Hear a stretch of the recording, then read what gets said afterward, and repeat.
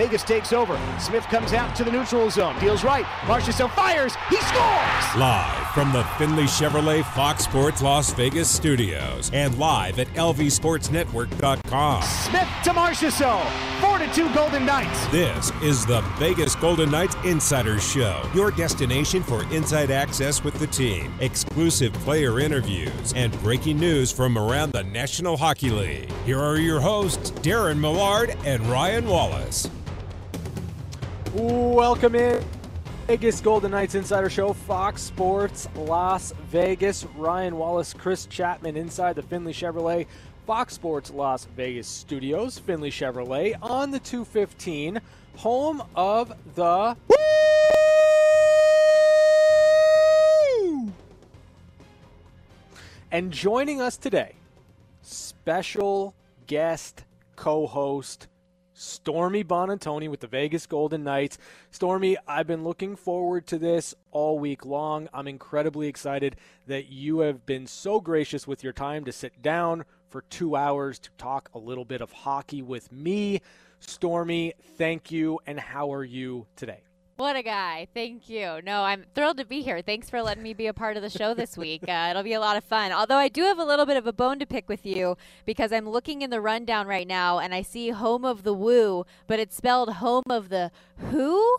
So maybe we need to have Chapman redo that. You read the show notes? Is that something Darren doesn't do? Yeah, you're already a step above him, and we're 1 minute and 42 seconds into the show. But I am also critiquing something, so maybe I am more like Darren than you guys thought. No, but you read the notes, so that's a start. So I'm a little guys. conflicted. I don't know how to feel about this, if I'm being completely honest, because yes, it is a critique, but it also might be something that I've left in the show notes for the longest time, waiting for somebody to pick it up, and nobody has. And yet you are sitting in as a co-host for one day, and you've picked up the mistake. It's beautiful. I love it. Thank you so much. I mean, it's what I do, Ryan, if I'm honest. No. No, but seriously, thank you guys so much for having me. This will be a fun couple of days with you. Hopefully I'll be able to hop on again next week, too, a little bit. So this should be pretty good. Always fun to talk VGK, even when they're not on the ice.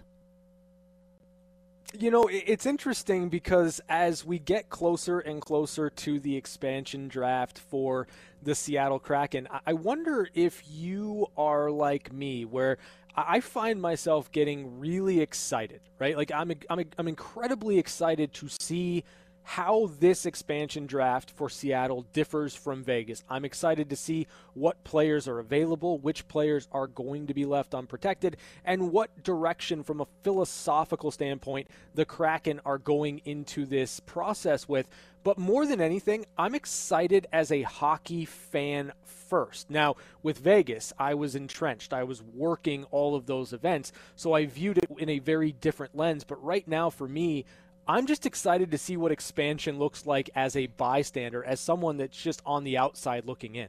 Yeah, for sure. It'll be really interesting, especially obviously the deadline for teams to submit their protected lists are this Saturday at 5 Eastern. And that draft is coming up fast. I think it's only 6 days away now. So crunch time for a lot of teams to figure out what's going to happen, sort out their rosters, who they're going to leave unprotected and available for the Kraken. And then, like you said, kind of what direction is Seattle looking for to piece this team together. It'll be a lot of fun, and I'm just excited to see what the general layout of Seattle is going to be. They're obviously in our division. What's that team going to look like? They have some big shoes to fill, which is unfortunate for them in terms of an expansion franchise in general, given what we've seen the Vegas Golden Knights do. But it'll be an interesting process. And for me, this is kind of my first time, even though the Golden Knights are on the outside looking in and they're not involved in the expansion draft the way that other teams are. I wasn't working for the team at the time when they first came to be. So this is kind of just a cool vantage point for me to see the ins and outs of an expansion draft and how it all works from the outside. You know, it's interesting because I wanted to get your take on this about Seattle, the team. And this is with a very obvious caveat that they don't have any players. But Do you think that this team might be able to make some noise in the Pacific Division? If we accept that the Vegas Golden Knights, we believe, are the class of the division, and then there's some teams that kind of fall behind Vegas in Edmonton and Calgary, maybe LA, depending on how they improve internally with some of their young players. But do you think that Seattle could potentially make some moves and be among the better teams in this division? I feel like this is your way of digging to see if I'll say that the division is bad. No, not at all. I would never do that. No. It's definitely you don't know. Like you said, there's 0 players on their roster. We have absolutely no idea what this team's going to look like, what their overall philosophy is going to be, style of play, culture, all of those things, because they don't have a single building block yet in terms of players for their team. Mm-hmm. So yeah. I don't know, but I can't say no. Like, look at all of the videos that the Golden Knights have of all of the naysayers, even after the expansion draft, looking at the roster and saying how bad that team was going to be and that there was no hope in the season and, like, what were they thinking in so many instances. Like, Jonathan Marchessault, even in the interview that he did with Emily Kaplan last month, said you looked at that roster on paper and he said, man, we suck. But look at what that team went on to do. And they went to a Stanley Cup final, had this historic run. Every step of the way was just incredible and emotional and fun. And like I said, big shoes to fill, obviously, for Seattle. It's a very unfair bar that the Golden Knights have set in terms of expansion franchises in recent history. But who knows? And I think that the Golden Knights are a good learning lesson in that sense, that you can't judge a book by its cover. And just to take them for what they are, they're an expansion team that's going to be figuring it out. And what do they do? And it'll be fun to watch, particularly because the division is not bad, but it's not the strongest division in the NHL coming up this season with the way that it's reverted and gone back to its more typical, lens of the teams that are in it. So there's a lot more opportunity, I think, for a new team in this division versus some others. Yeah, I think that point is well taken. In terms of this division, I'm not going to go out and say it's a terrible division or it's a bad division. I'm not going to undercut a division that the Golden Knights are playing in because, quite frankly, the bulk of what they're going to do next season is going to be within the division. And you want to be able to get better, and you want to have those tests throughout the regular season. And so if the Golden Knights are just out there and we're saying it's a bad division, then it's not necessarily going to be something that tests them that much. And I don't think that's necessarily a good thing. But I do think some of the rub or the shine for the Seattle Kraken has to do with what the Golden Knights were able to do in their inaugural season with a roster that, quite frankly, people thought was going to struggle to win games. And I think there's something to be said for getting the right coach, getting the right set of players, and playing to an identity and doing that better than anyone else in the league. There's something about the sum of the parts becoming more than what they are. And I think the Golden Knights kind of taught us that lesson, that you really can't discount something new simply because they're new and your expectation is that they're not going to be very good. Yeah, and that intangibles and leadership from everywhere and that grit, like that, those are real things that make a difference. And 100%, I think the Golden Knights are just a golden example of that when it comes to an expansion franchise and what it takes to be able to be good and build a bond among men. So in terms of this past season, and it's been kind of a crazy 2 years where everything's melded together. We look at kind of last year, then the bubble, and then getting to a shortened season where the Golden Knights once again get to what would essentially be the conference final for the second year in a row, losing in the conference final, watching a team led by Corey Perry play against the Tampa Bay Lightning and lose in the Stanley Cup final. Enough time has kind of passed between Game 6 against Montreal to where we are now. How do you look back on that series against the Canadiens and how it ended this year for the Golden Knights? Well, before I jump exactly into that answer, kind of the beginning of the way you framed that made me think it's crazy for me to believe that I've been with the team 2 years now and still haven't been through a full like normal season because last year obviously was cut short, and then this year with the condensed game season, I still haven't done a normal 82 game year with the Golden Knights, which is crazy because, I feel like I've been around here for so long. But just in terms of general reaction to the Montreal series, and the team's year as a whole, I mean, anytime you make it to the Final Four, it's a successful season.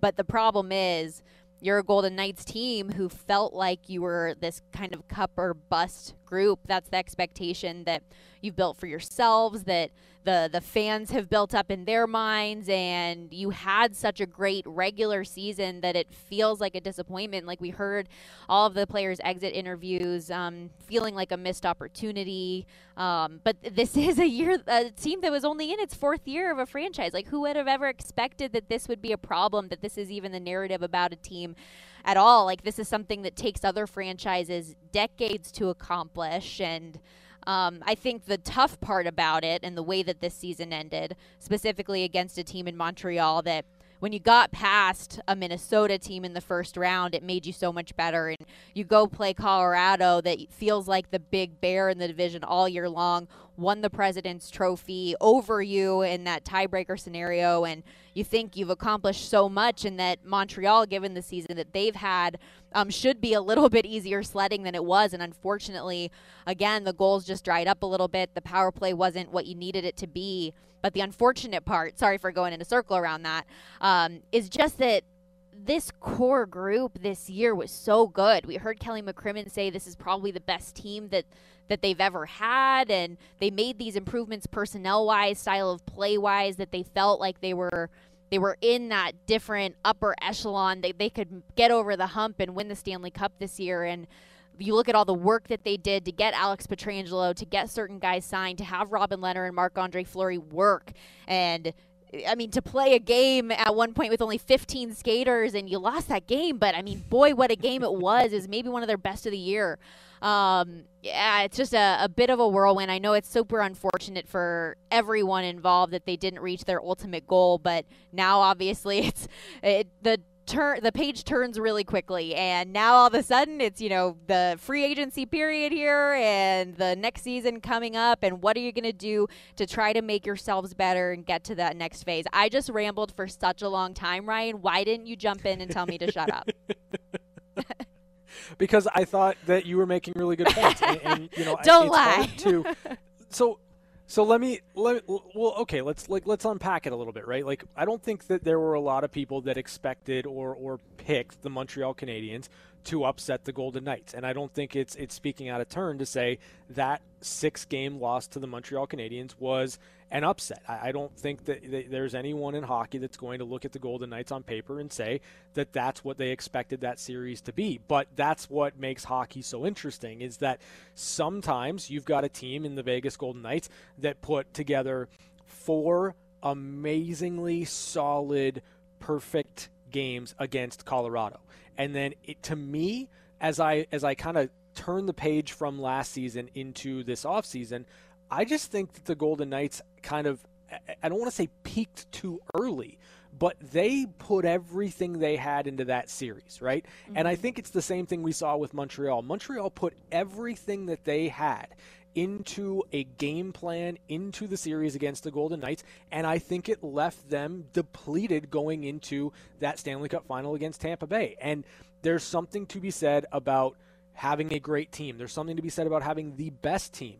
But you need a lot of things to break your way, and you need to catch opponents at the right time if you are hoping to get to a Stanley Cup final.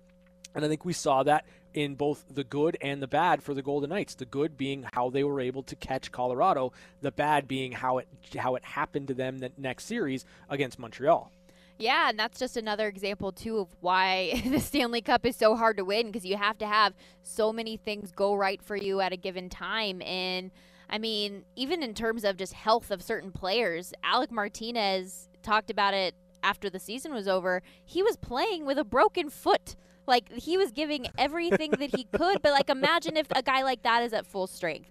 Mark Stone doesn't score a point, and he said that he wasn't hurt or he wasn't dealing with anything. But even if he was, would he admit it? Because he's the captain of this team, and he puts all of that on his shoulders. And a lot of things, unfortunately, as you said, just dried up a bit after that Colorado series because you're dead on. I feel like you put so much into that because this is the Bear. That's the team that all year long you've been battling back and forth with, that people have been saying you're not as good as, and that in game one you lose in an absolute clunker of that series and you feel embarrassed, and then you come back and you win 4 straight games to advance, and it's a great story, but you're emotionally and physically drained, which was a big worry even after the Minnesota series going to game 7. So they dealt with a lot. They gave a lot of themselves this postseason. And like I said, kind of going back to that earlier point, it's just sad that this group isn't going to be together again. And it's kind of the unfortunate realistic side of the business every offseason is that there's inevitable change. And I'm sad, we all get attached to these players and their personalities and the types of guys they are on and off the ice, and this blend was so good and they just didn't get to where they wanted to go.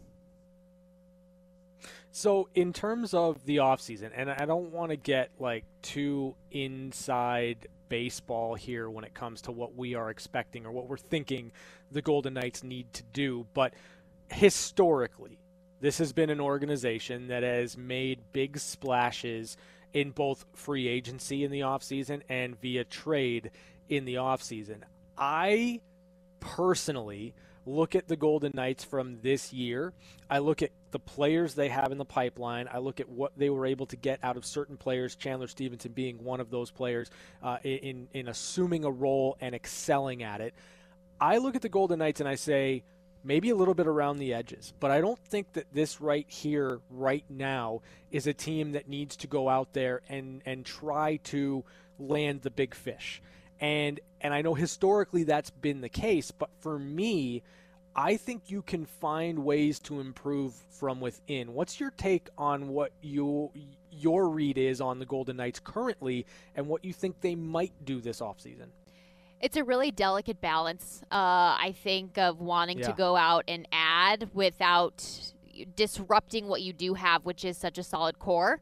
But if I'm honest with you, Ryan, last year when Kelly McCrimmon went out and got Alex Pietrangelo, that was a name that was flying around for a really long time that everyone was like, oh, well, wouldn't that be cool if they worked it out? But I don't know how realistic that really felt until he flew out here.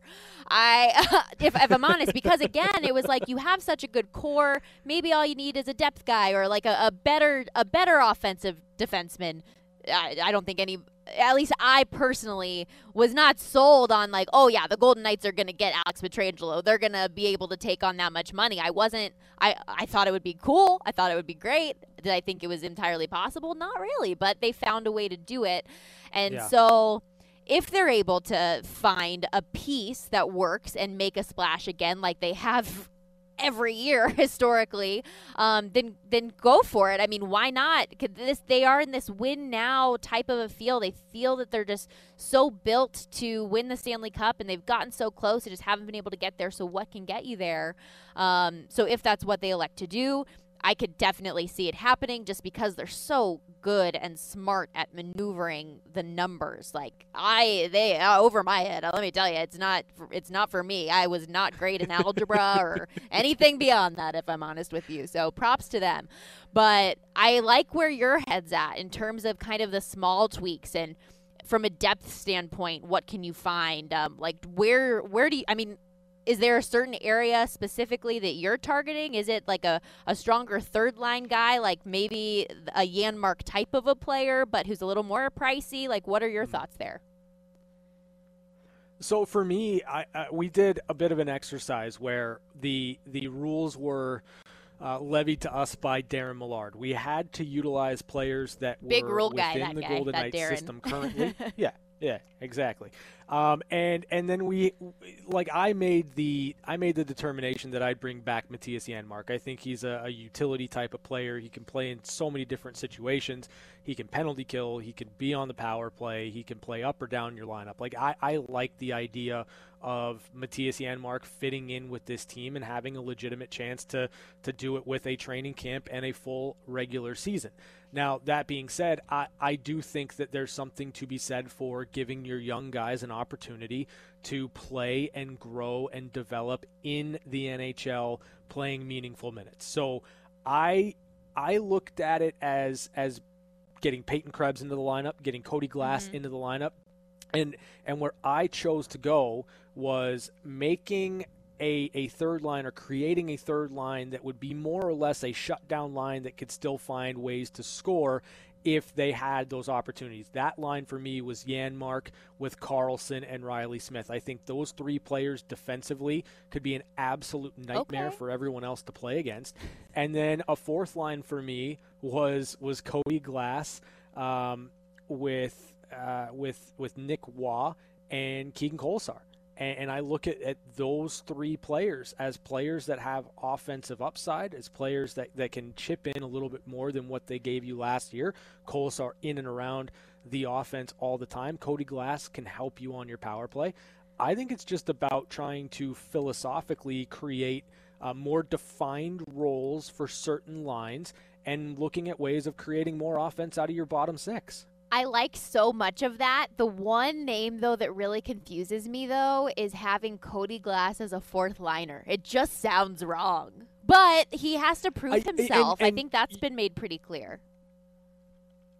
And you're absolutely right with that. And I'll give you kind of another nugget to what I was thinking in terms of my lineup. So I had Peyton Krebs up on the top line, or not top line. What? I had him on the second line with Max Pacioretty. Yeah, second line with Max Pacioretty and Alex Tuch. So what I was looking to do was create more balance. My top line was Jonathan Marchessault with Chandler Stevenson and Mark Stone. So I created what I thought was a very balanced lineup. And for Cody Glass being on the fourth line, my thought process is Cody Glass, fourth line. It's not a fourth line that you are worried about playing, or you're trying to protect a whole heck of a lot. I want that fourth line playing somewhere in the ballpark of 9 to 10 to 11 minutes a night, because I think that they can score. And then on top of that, Cody Glass is going to be on your power play. So in terms of what his minutes would look like, I'd say somewhere in the ballpark of 14, 15 if you can get, depending on how many power plays you get. But I think allowing him to grow in that role, and looking at Tampa Bay with Tyler Johnson on the fourth line and chipping in and finding ways to score, that balance, that depth can really pay dividends, especially if you get a confident player throughout an 82-game season. It's an interesting thought process and conversation for sure. And for Cody, you're right about the power play, and I think he's a player who really needs confidence to play well, and that's an area of his game on the power play where we've seen he has success. He just seems to have really good awareness there. If he's in that camp out in front of the net roll, he's able to find the holes there too. So I like the thought process behind it. It's different, I'll give you that. But I also like the top 9 discussion, though, the way that you weaved in Krebs with Pacioretty over there, and Marshy on the top line with Stone and Stevenson. It's an interesting conversation. I like those combos a little bit more than I anticipated. I got to be honest with you, Ryan. You know what? Maybe we can entertain. We've got some time the next couple of days. Maybe we can give you the same assignment and see what you come up with. In terms of, I would like that. I'll give that a go. That's a little bit different, but at the same time utilizes a lot of what Vegas already has. It kind of goes to show you that in terms of a big fish, I don't necessarily know that it's something that needs to happen. If it does, great. Yeah. If you're looking at adding someone that is just so far and above a fantastic player, okay, I get it, I understand it. But I also think the building blocks for what this team is and what they can become and ultimately getting to their ultimate goal, I think they're there. And you might just need some improvement from players that are already within your system. You might need a Keegan Kolesar and a Nick Waugh and a Cody Glass and a Peyton Krebs to take the next step. I think that's possible for Vegas. Yeah, and I mean, Keegan Kolesar, look at the strides he took. For whatever reason, he's a guy that even though he didn't have the goal-scoring production I know that he wanted and would like to have, he was always in the right places. You can see why management likes him and didn't want to put him out on waivers or anything like that, because he just has this awareness that's kind of sneaky a little bit. And Nick Waugh, the development he's had, a lot of those areas I agree with. And defensively, this team has been talking about their young D-men forever. Zach Whitecloud growing in the system, Nick Hague, Dylan Coughlin saw time. He obviously has a lot of areas where he's trying to grow and get better, but if you're focusing on development, you've got that there. And if Alex Pietrangelo can start a season the way that he finished it after having grown in the system with the Golden Knights, I think you're in pretty good shape in a lot of areas. That is the voice of our special co-host today and tomorrow, Stormy Buonantony with the Vegas Golden Knights. We've got a lot more to get to here on the Vegas Golden Knights Insider Show. We're going to try to explain hockey to aliens. That's coming up next right here on Fox Sports Las Vegas. We're back to the Vegas Golden Knights Insider Show on Fox Sports Las Vegas, 98.9 FM and 1340 AM.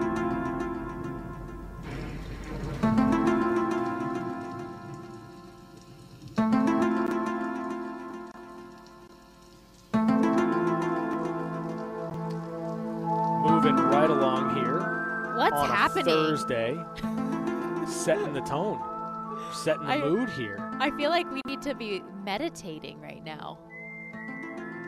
You know, boy, you guys are kids. I think, I mean, listen, this isn't my first pick in terms of music for alien-specific things, Chapman. Like, No. It's good, it's fine, but it's not necessarily where I would have gone. What are we going to go with? E.T.? That's our UFO music? It's Yes. the X-Files. Chris. Yeah, oh, okay. That's the X-Files. Oh, no. Yeah. Sorry. No, I did watch Like, that as a kid with my mom. I would have gone like Unsolved Mysteries. You know what? I have You know what that I mean? actually. Or- I you know what? I Do you? Yes, I put that was going to be our rejoin for a different segment, but let me grab it. I have Fantastic. Oh, Yeah. man. I was about to say No, opportunity well, I mean, you don't have to blow it out right now. Well, no, Like, I you can realize just we wait have on Sam it and a Ash little coming bit. up next, so I won't have rejoin music for the second segment. So here we go. Man. Okay. Well, that's fine. Ooh. Yeah, there it yes. We're talking aliens. Just feels creepy. Have you ever wondered it's if no- an alien would learn about the NHL? Find out tonight So on Unsolved Mysteries. you know it's the silly season. You know that we're kind of in that period of the off season where we're looking ahead. We're waiting for the expansion draft, the entry draft, free agency, but enough time has passed from the awarding of the Stanley Cup. There's not a whole lot to get into. And so the NHL earlier today put out a tweet that I think is just fantastic for this period of time in the offseason. And here's the tweet. It's simply a question. If you had to explain hockey to an alien from outer space, how would you do it? Stormy Buonantony, you brought this to my attention early today, so I cannot wait to hear exactly how would you describe hockey to an alien from outer space. So, I mean, I have a lot of questions. The first thing I thought when I read this was, okay, well, like, what does the alien already know? Does he speak English? Does he have some sort of a translating system? man. And if I'm meeting Yeah. an alien, I got to be honest with you, I love hockey, but I don't know if this is the first discussion topic I'm having with a alien from outer space. I have a lot like, why is your head shaped that way? Do you breathe air? What do you breathe? Where are you from? Tell us about your world. You know, all of these very important questions. But in terms of hockey, I kind of want to go layer by layer, and I'll see what you guys think. I've clearly thought a little bit too much about Our this. planet has been observing your puny species since your planet was created 5,000 years ago. Chris, that's amazing. So, I listen, first and foremost, I'm kind of with you. If I met an alien and it was the first time that I met an alien, I'm not sure that hockey would kind of be the first place I'd go in terms of what I'd want to talk about. I'd probably be more interested in space travel, and really like wormholes. That would probably be where my mind goes. And then the other thing would be, how are you among us? Because I'm sure you are. Like, right? Like, it just, Yeah, and, like, I don't- are you I a don't know. Aliens predator? kinda- Are you gonna try kinda to eat freak us? me out. Yeah. Like, those Yeah, are are you important friendly? questions. Or do you? Yeah. So okay, go ahead, layer by layer. Let's see it. So first off, I was trying to think of how I would explain like an ice skate. And I was like, okay, like, so they go on, there's a pond, but the water is inside and it's frozen. Do you know what frozen? It's ice. I don't know if you've heard of ice before. It's very cold to the touch. I will show it to you. And they skate on it. And he'd be like, well, what's a skate? If he were to, this is the alien speaking, what's a skate? Well, it's like a little knife attached to the bottom of a shoe. And then he'd be like, well, what's a shoe? And I'd be like, well, it's like a cloth that you put over your feet, but what's a foot? And it would just get into all these, I don't know, it would just be really hard. Like this conversation, even if he spoke English, would be really, really challenging to have. So I would explain knives are very dangerous. They can cut you, and then hopefully I'd have an alien that's at least a bit familiar with how to cut things. I don't know, probably not, but I think like in that situation, if the alien's here on Earth, it has to be fairly advanced in terms of intelligence, right? Like we have to assume that the ability to move from wherever they were to where we are right now, the technology involved would be far superior than anything we've ever come up with as a human species. So I would imagine that they're very advanced. I would imagine, and I'm just going to say for the sake of argument, this alien does understand what a knife is. Their question would be, why on earth would people put knives on their shoes to skate on ice? What would your answer be? How would you explain that? Well, I would explain it as simply, it's fun. I don't know. Like, if you were asking me, like, why would you play hockey? It's really fun. It rules. It's such a cool game. I would say that you put the knives on your shoes to skate on a frozen pond because it's the closest thing that you can really feel as a human on the ground to what it's like to fly. Like when you are moving on the ice and you kind of catch that perfect stride where everything's moving in the right direction and you have that balance of energy and you're on your edges, it feels like you're flying. And I think that to me is the reason why you skate. It's the reason why you play hockey. There are a couple. I'm looking at the responses to the NHL, and the Edmonton Oilers got in on this, and they said their first thing they put is knife shoes. So I feel like I was on track here, which is cool. But they put knife shoes, rubber disc, L-shaped tool for hitting rubber disc into cage, neat mittens.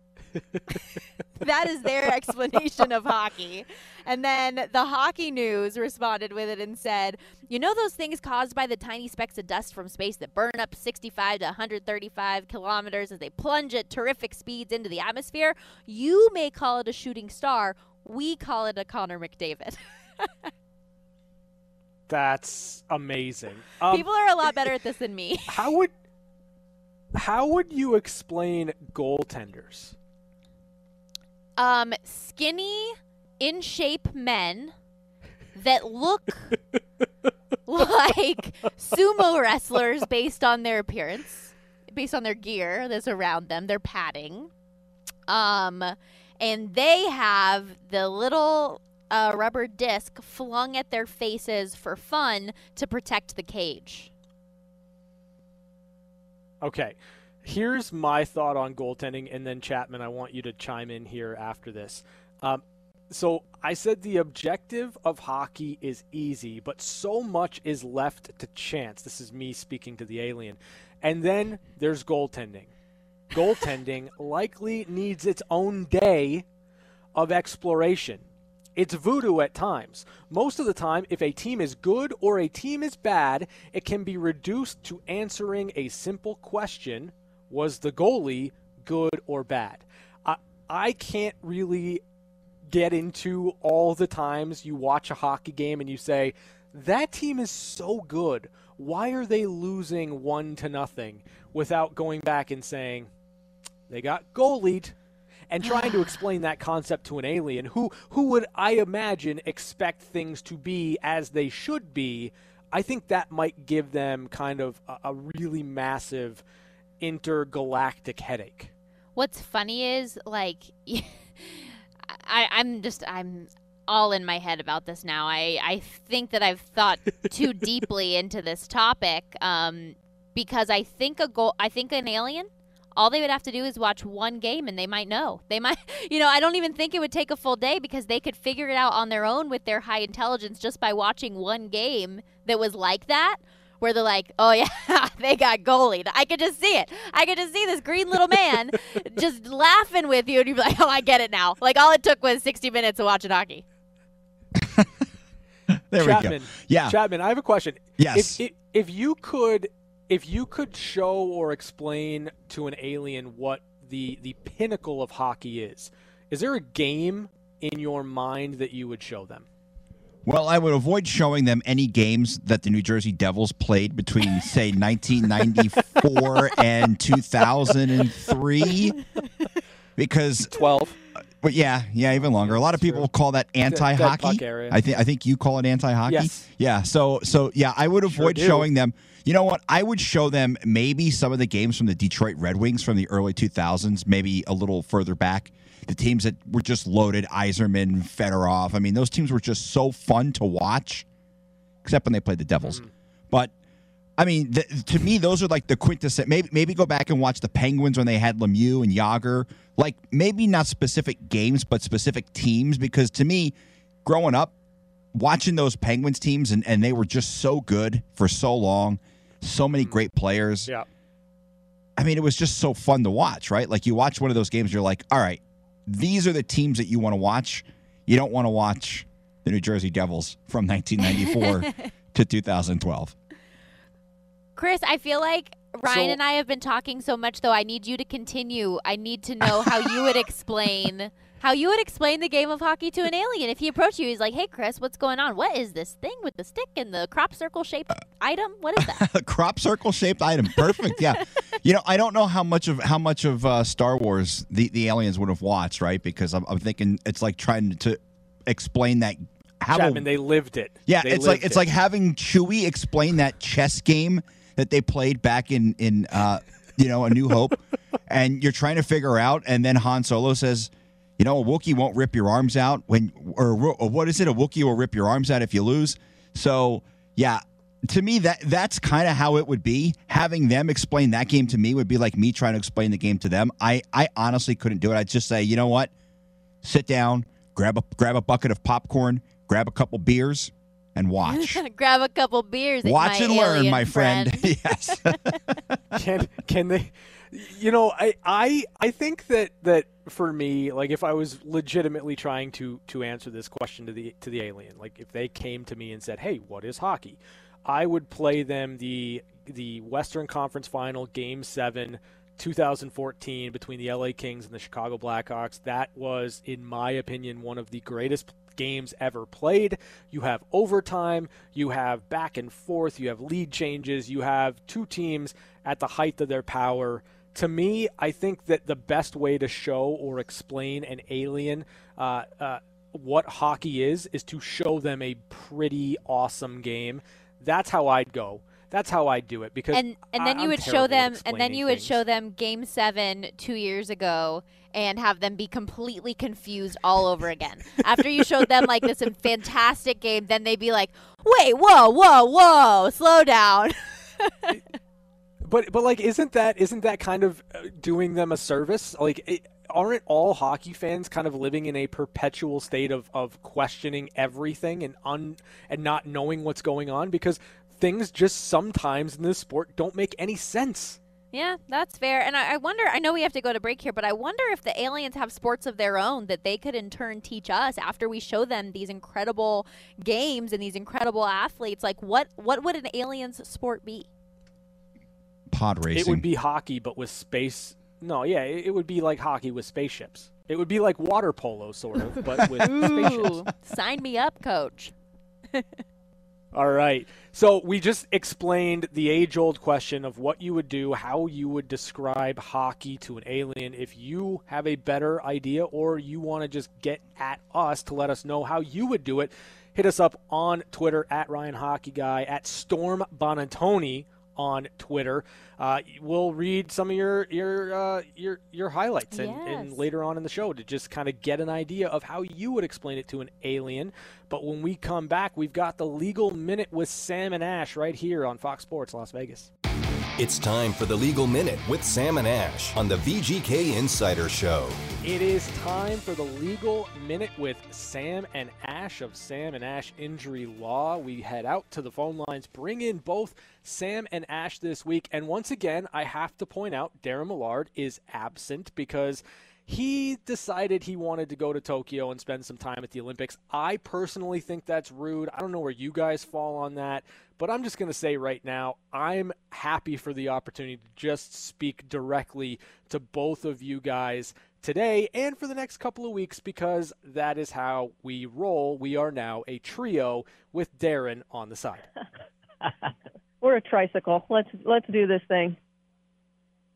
All right, fantastic. So when you look at, and before we kind of get into the topic, I do want to take a minute to talk just a little bit about Vegas in general and the weekend that was last weekend. You had on the same night, Saturday, Conor McGregor, Dustin Poirier, that trilogy fight at T-Mobile Arena, and you had Garth Brooks at Allegiant Stadium. Really a marquee night for Vegas, and one that made me feel like everything was really trending in that direction of normalcy.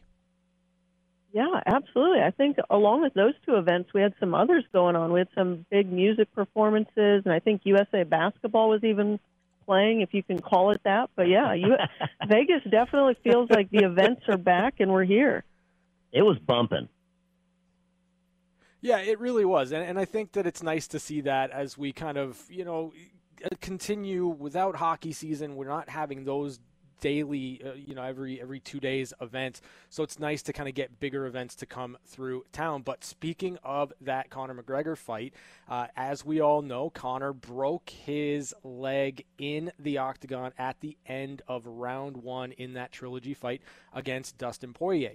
Today, Conor McGregor comes out and is essentially saying that the UFC, Dana White, doctors knew that heading into that fight, Conor had some stress fractures, that he wasn't maybe 100% healthy, fit to get in the cage.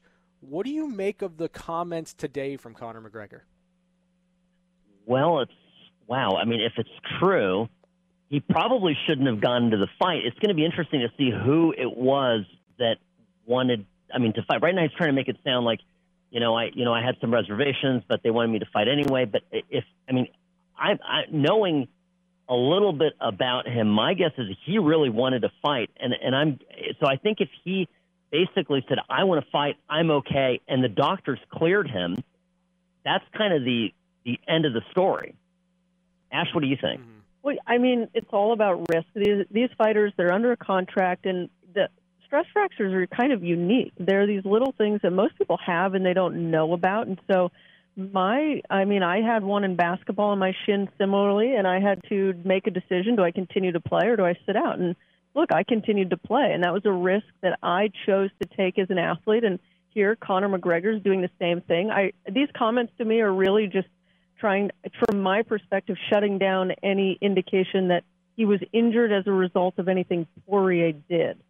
Conor McGregor's an ego guy. Shocking, I know, right? So I think he wants to say, look, this had nothing to do with Poirier. He didn't hurt me. I was hurt coming in, and it just was wear and tear, and that's it. And I'll see him in the fourth round of this. Well, what I think is interesting, though, is these are pretty lofty accusations from Conor McGregor. Is there anything that the UFC can do in this situation to kind of get Conor to back off of this? Because it's not, if true, or if you kind of believe them to be true on face value, it's not a good look for the UFC.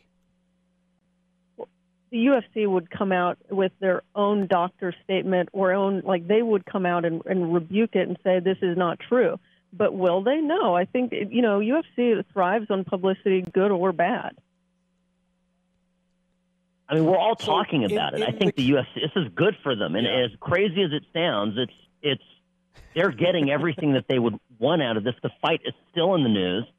It's still relevant. It's being set up for a rematch at some point down the road after McGregor heals up. So I think Ashley's 100% right. And Conor McGregor right now is in a fight to stay relevant while he heals. And so how does he stay relevant if he can't get in the octagon? He fights about the people that run the octagon. So right now it's Conor versus Dana White and the UFC. And it's all going to play out, and it's going to keep Conor relevant. It's going to keep the UFC relevant. And then we'll see a fourth round come back, and the pay-per-views will be higher than before, and it's going to be. Conor McGregor is an entertainer all the way through and through, and he will never stop. Now, when fighters get hurt like this, is kind of the medical treatment left up to them, or does the UFC legally have to take care of their fighters in this situation?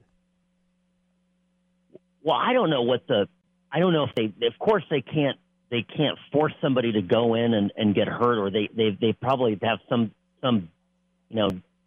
standard by which they let people fight. But I don't think that I don't think they have legal exposure here for this, because as long as McGregor knew about this and his doctor had told him about it, he made a choice to go in and fight the fight, right? So and this is really important. This translates into our regular lives, right? You and I, what we deal with day to day. There's something called assumption of risk, and if we do assume certain risks, then that's a defense to any claims that we may bring for injuries that we sustain. And going off what Sam said, the unique thing would be is if the UFC knew he had these stress fractures and never told Conor.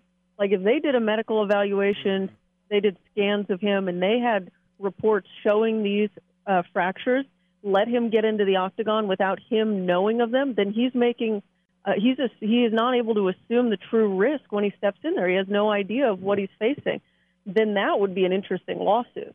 But that's not what's going on here. This is just a case where a fighter got into the ring and he assumed his own risks, and as a result, he gambled and lost. And, I mean, this town's used to it. We've seen injured fighters get in the ring before, back with Ali and Holmes. Yeah, I mean, it's part of the profession, right? You go in, this is what you choose to do for a living. There is inherent risk involved. But, the thing that I always found interesting, or I found interesting about this fight, particularly after the fight was over, was the beef, the hatred between Dustin and Conor, and the implication made by Dustin Poirier that whether it's in the octagon, whether it's in the streets, there will be another fight. What would happen if they ended up fighting outside of a sanctioned fight? What could they be held legally responsible for? Well, like in the parking lot? Maybe, I mean, maybe just anywhere. Maybe the Salmon Ash parking lot should be the next venue in Vegas. I'm with you, Ryan. It sounds interesting, but these two guys, they're not throwing any punches without getting paid for it. Absolutely. So I mean, let's be real. They're businessmen. They're entertainers. They're not engaging in any combat if there's not a sponsorship deal or any type of endorsement being lining their pockets at the end of the day.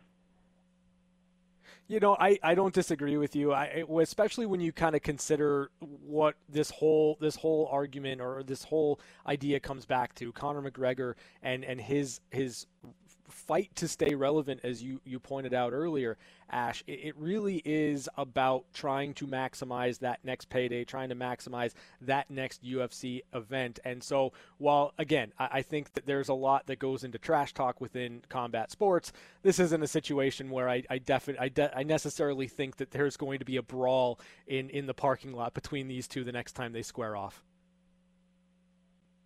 Yeah, I don't think so. I don't see it. I think it's all about the money. Conor wants paid. And Ashley's a huge Conor fan, so this is coming from someone who you are. I know I am. I think he's brilliant. I mean, I arguably say Conor put UFC really on the map for a lot of non-MMA fans. I watch UFC because of him and personalities similar to him. Is it the fighting style, or is it really just kind of how he's able to promote his fights? Oh, it's the promotion. I don't know anything about fighting styles. I'm about the guy that's got a leg broken that's sitting on the floor of the octagon still talking trash. Like, that's awesome. Like, from just a pure entertainment perspective, that is fantastic, and that's what fans cling to. I mean, look, I know he was probably going to lose if the fight continued, but it was beautifully entertaining watching him still talk trash to Poirier despite his leg being in multiple pieces. Ashley likes trash talking and blood and guts. There it is. And if anyone listening to this has any questions or they need a lawyer, how can people get in touch with you guys? Super easy. Call us anytime, 702-820-1234. That's our main number. We answer it 24/7. Ashley and I take calls on the weekends, at nights. If you've got an emergency, give us a call anytime, 702-820-1234. And you can also go to our website, samandashlaw.com. Sam and Ash, thank you guys for joining us here. This has been the Sam and Ash Legal Minute. If you need a lawyer, give them a call day or night, 702-820-1234, or visit them online at samandashlaw.com, because you deserve what's right. This has been the Legal Minute with Sam and Ash on the VGK Insider Show, brought to you by Sam and Ash. Visit them at samandashlaw.com, because you deserve what's right.